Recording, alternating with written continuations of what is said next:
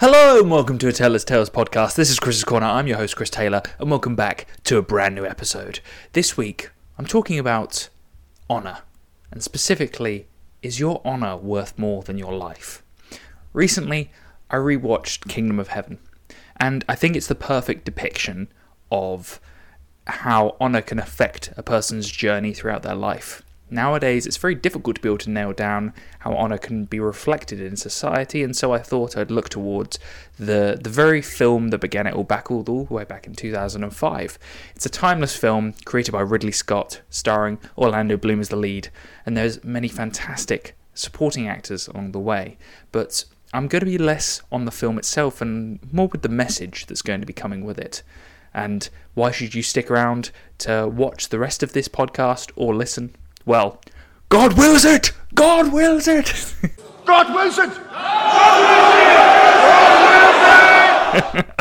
One of my favourite lines from the quote being constantly said throughout the film. And I actually think, let's start there. Let's start with the religious side of this film. I think it's actually a fantastic depiction of how Christianity and Islam, or Muslim, or any other name referred to the two sides of the same coin. I think actually Kingdom of Heaven reflects nicely on how religion is meant to be and how it's not meant to be. And the idea of Jerusalem was meant to be a refuge for all religions, and the idea of being able to take refuge there and for everyone to be able to practice their own religion in that space, even in the Middle Ages, was this fantastic idea of democracy or peace amongst all religions, and that everyone has differences, but at the same time they're all very similar. And I think that's the message of this film for religion, actually, is that a message of peace can actually be misinterpreted and be used as a way to be able to create war.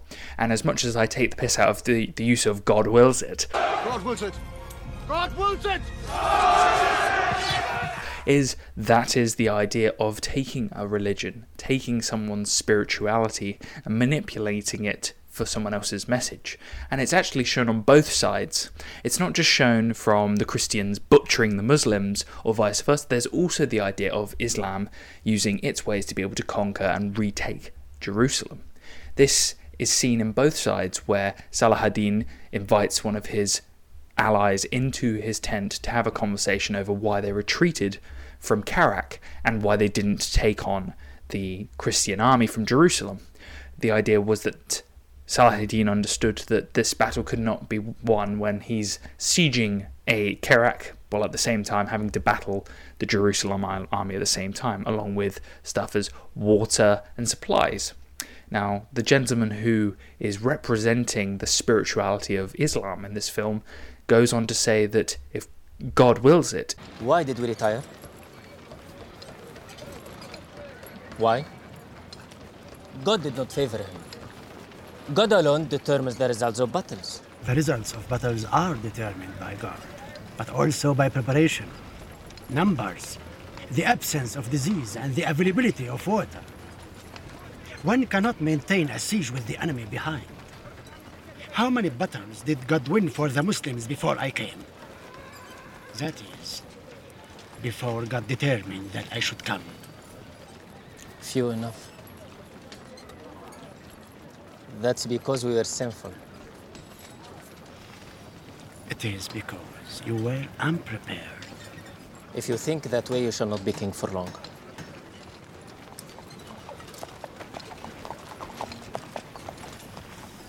When I'm not king, I quake for Islam. Thank you for your visit. Thank you for your visit.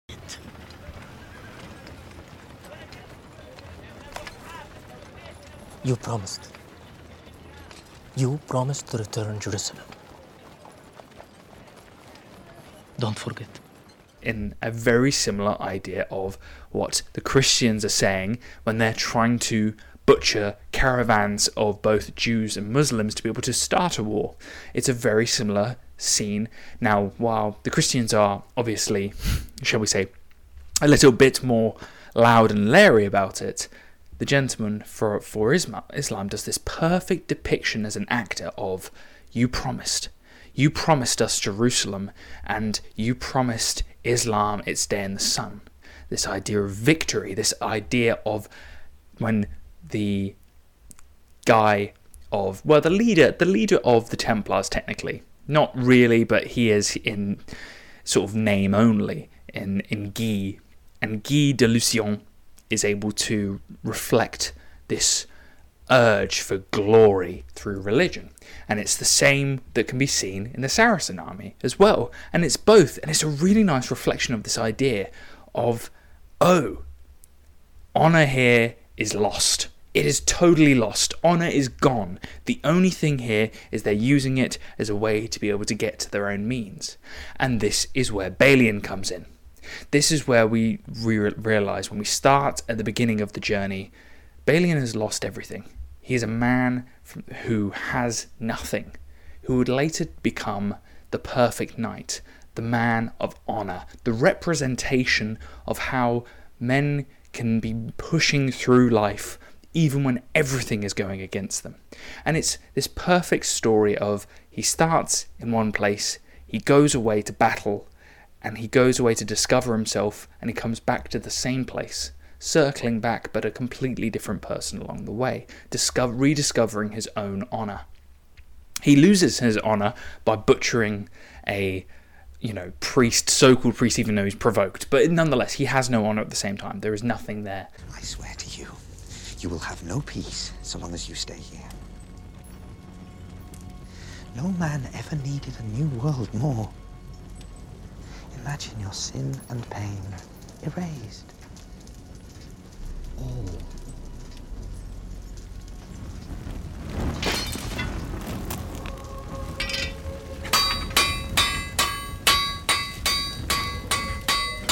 If you take the crusade, you may relieve your wife's position in hell. I put it delicately. She was a suicide. She is in hell. Though what she does there without a head.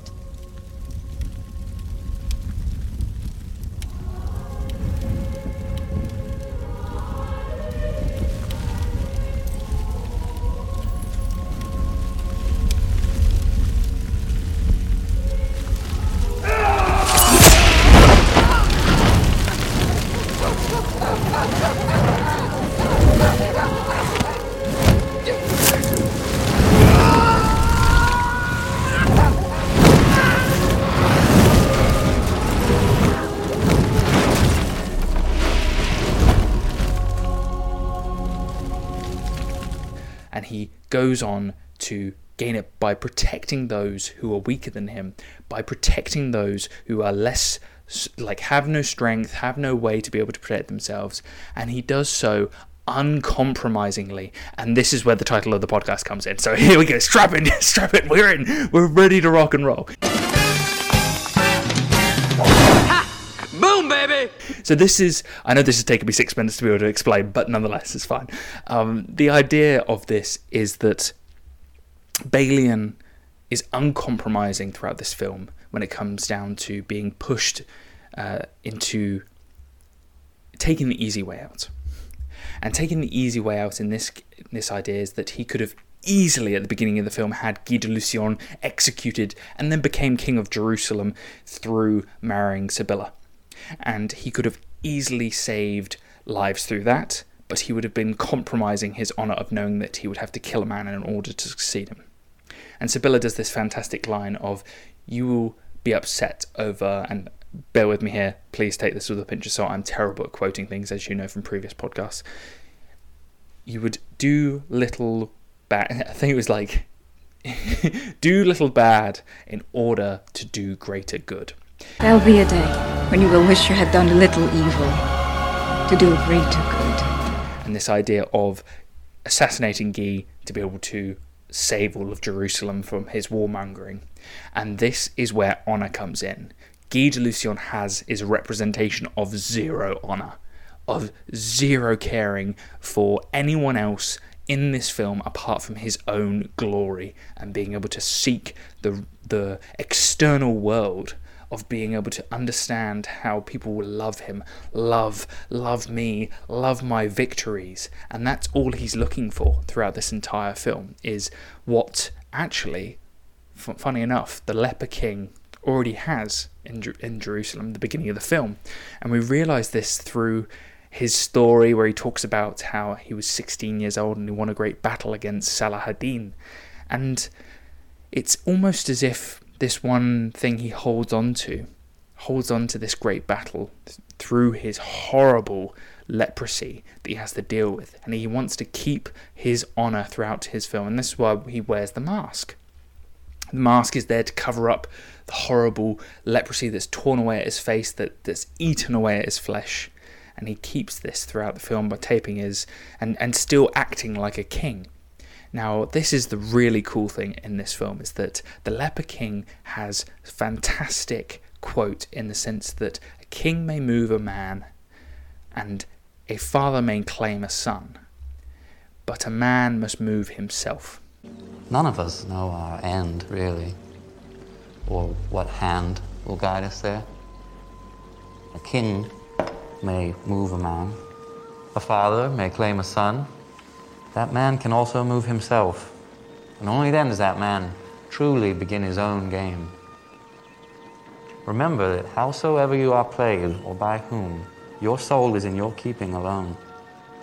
Even though those who presume to play you be kings or men of power, when you stand before God, you cannot say, "But I was told by others to do thus," or that virtue was not convenient at the time.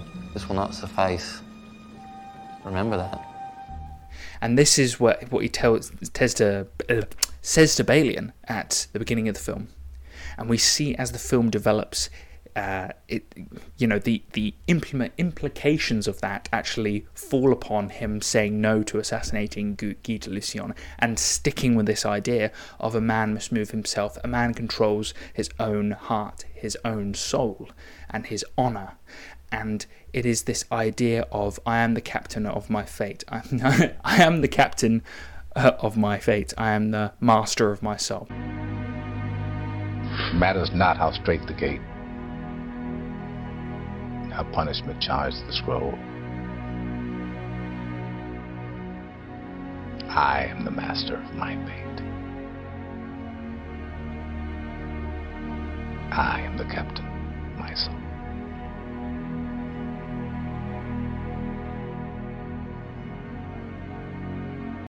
Something along those lines. I know I'm butchering quotes left, right, and centre here. He's like, what have you done? But you get the idea.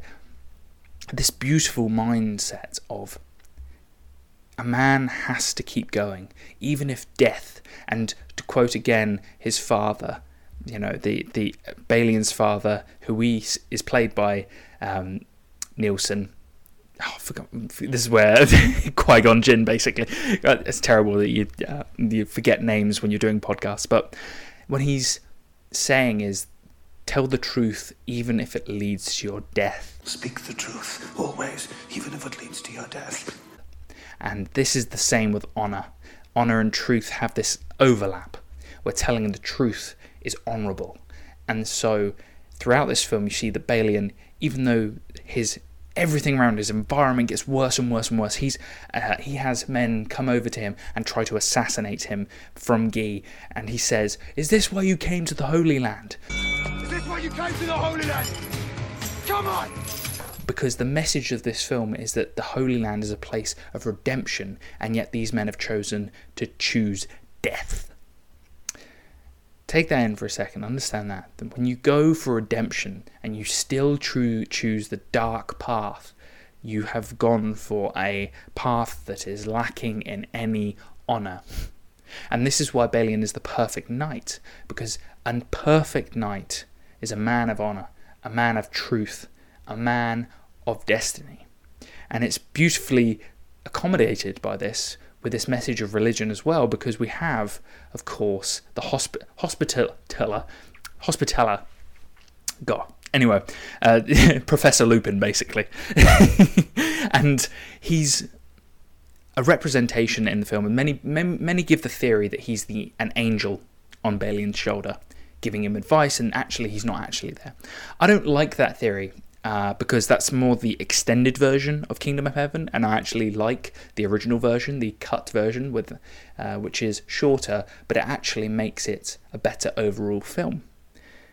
Now, the use of the Hospitaller is this idea of great advice when need be, and when things get bad, even if it leads to your death. And this idea of him still going to war on behalf of Guy de Lucien and his mad warmongering war to kill Saladin's army in the middle of nowhere with no water supply, meaning certain death, he still goes anyway because he is a representation of Christianity and the religion, and that he must go down with the ship, which is the Christian army. You go with the army? My order is with the army. You go to certain death? All death is certain. I shall tell your father what I've seen you become.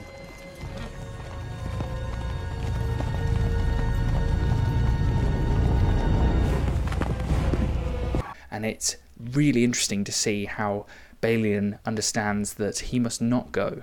He must not choose madness, choose the ego throughout this film. And you'll see this over and over again. He's insulted left, right and centre, and yet he chooses not to fight back in these scenarios, because he came to the Holy Land in the first place to be able to redeem himself, and so he doesn't want to choose to go down the dark path.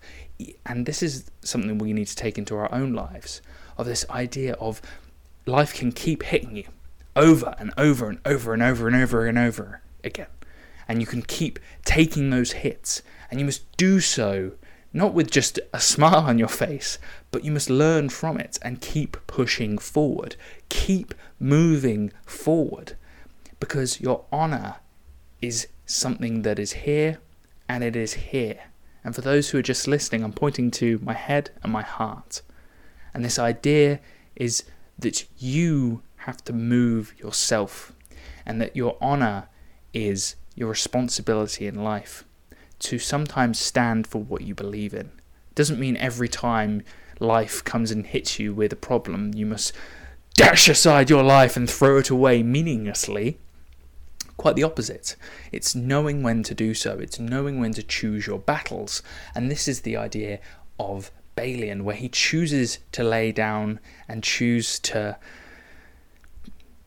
either be the perfect knight or not. And Tiberius says in this film, Jerusalem has no need for a perfect knight. I think he is exactly what Jerusalem needs, because he goes on to show that being a knight is meaningless to some extent. Being a knight is a word, is a connotation, is a idea, and that this idea of Godfrey turning him into a knight just through words was powerful enough for him to become a better fighter. And when the priest says to him, making a man a knight doesn't make him a better fighter, it does. And it's this idea of honour within the man. You place the responsibility within them, and they will become stronger and better people. Who do you think you are? Will you alter the world? Doesn't making a man a knight make him a better fighter?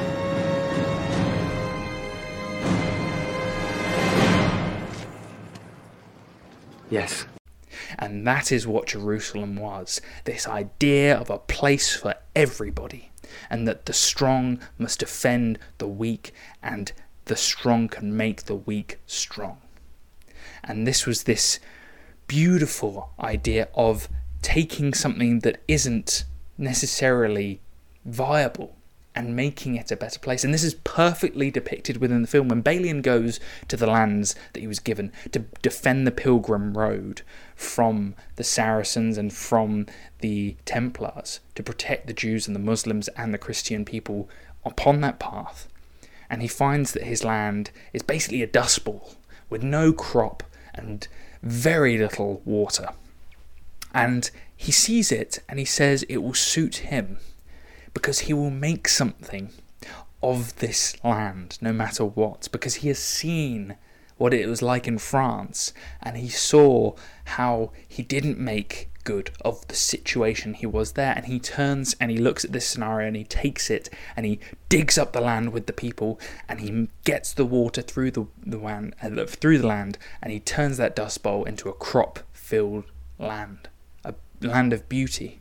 And this is the metaphor of a man with honour can push forward, can turn something of negativity into something positive.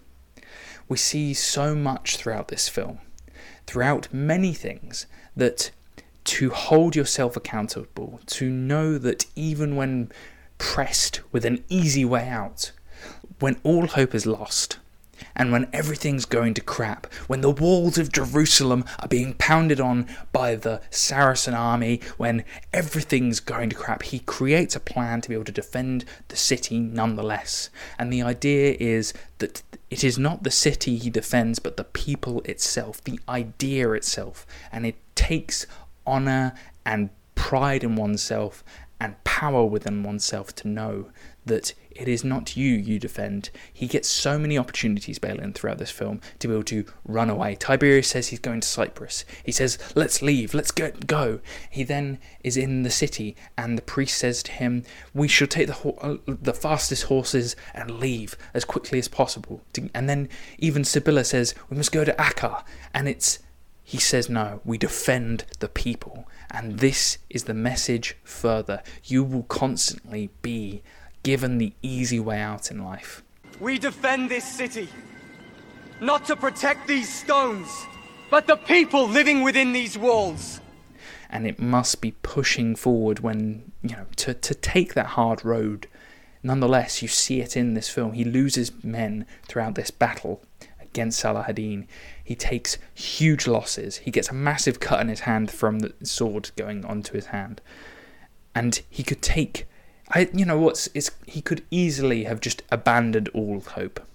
In Lord of the Rings, when Lord Denethor's at the top of Gondor, flee for your lives. Abandon your post! Flee for your lives! It's such a fun, I love that quote. And he could easily do that. You could fall into despair. And he must not do so, Prepare for battle! He must not do so because it also is reflected by how his enemies think of him. And even when his enemies are talking of him, and they even speak of his father Godfrey, Liam Neeson, remember the name, boom. And Liam Neeson's character, Godfrey, manages to fight Salah ad-Din somewhere in the past, and he says, you should have killed him. And the gentleman who Balian saves earlier in the film, who he thought was a servant, turns out to be the master.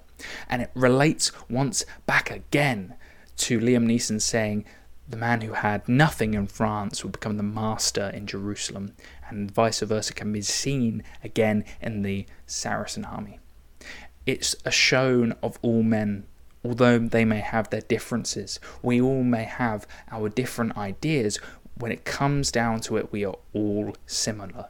And what they're all defending is their honour, their pride, their love for not only their religion, but for Jerusalem itself and its representation of what it is.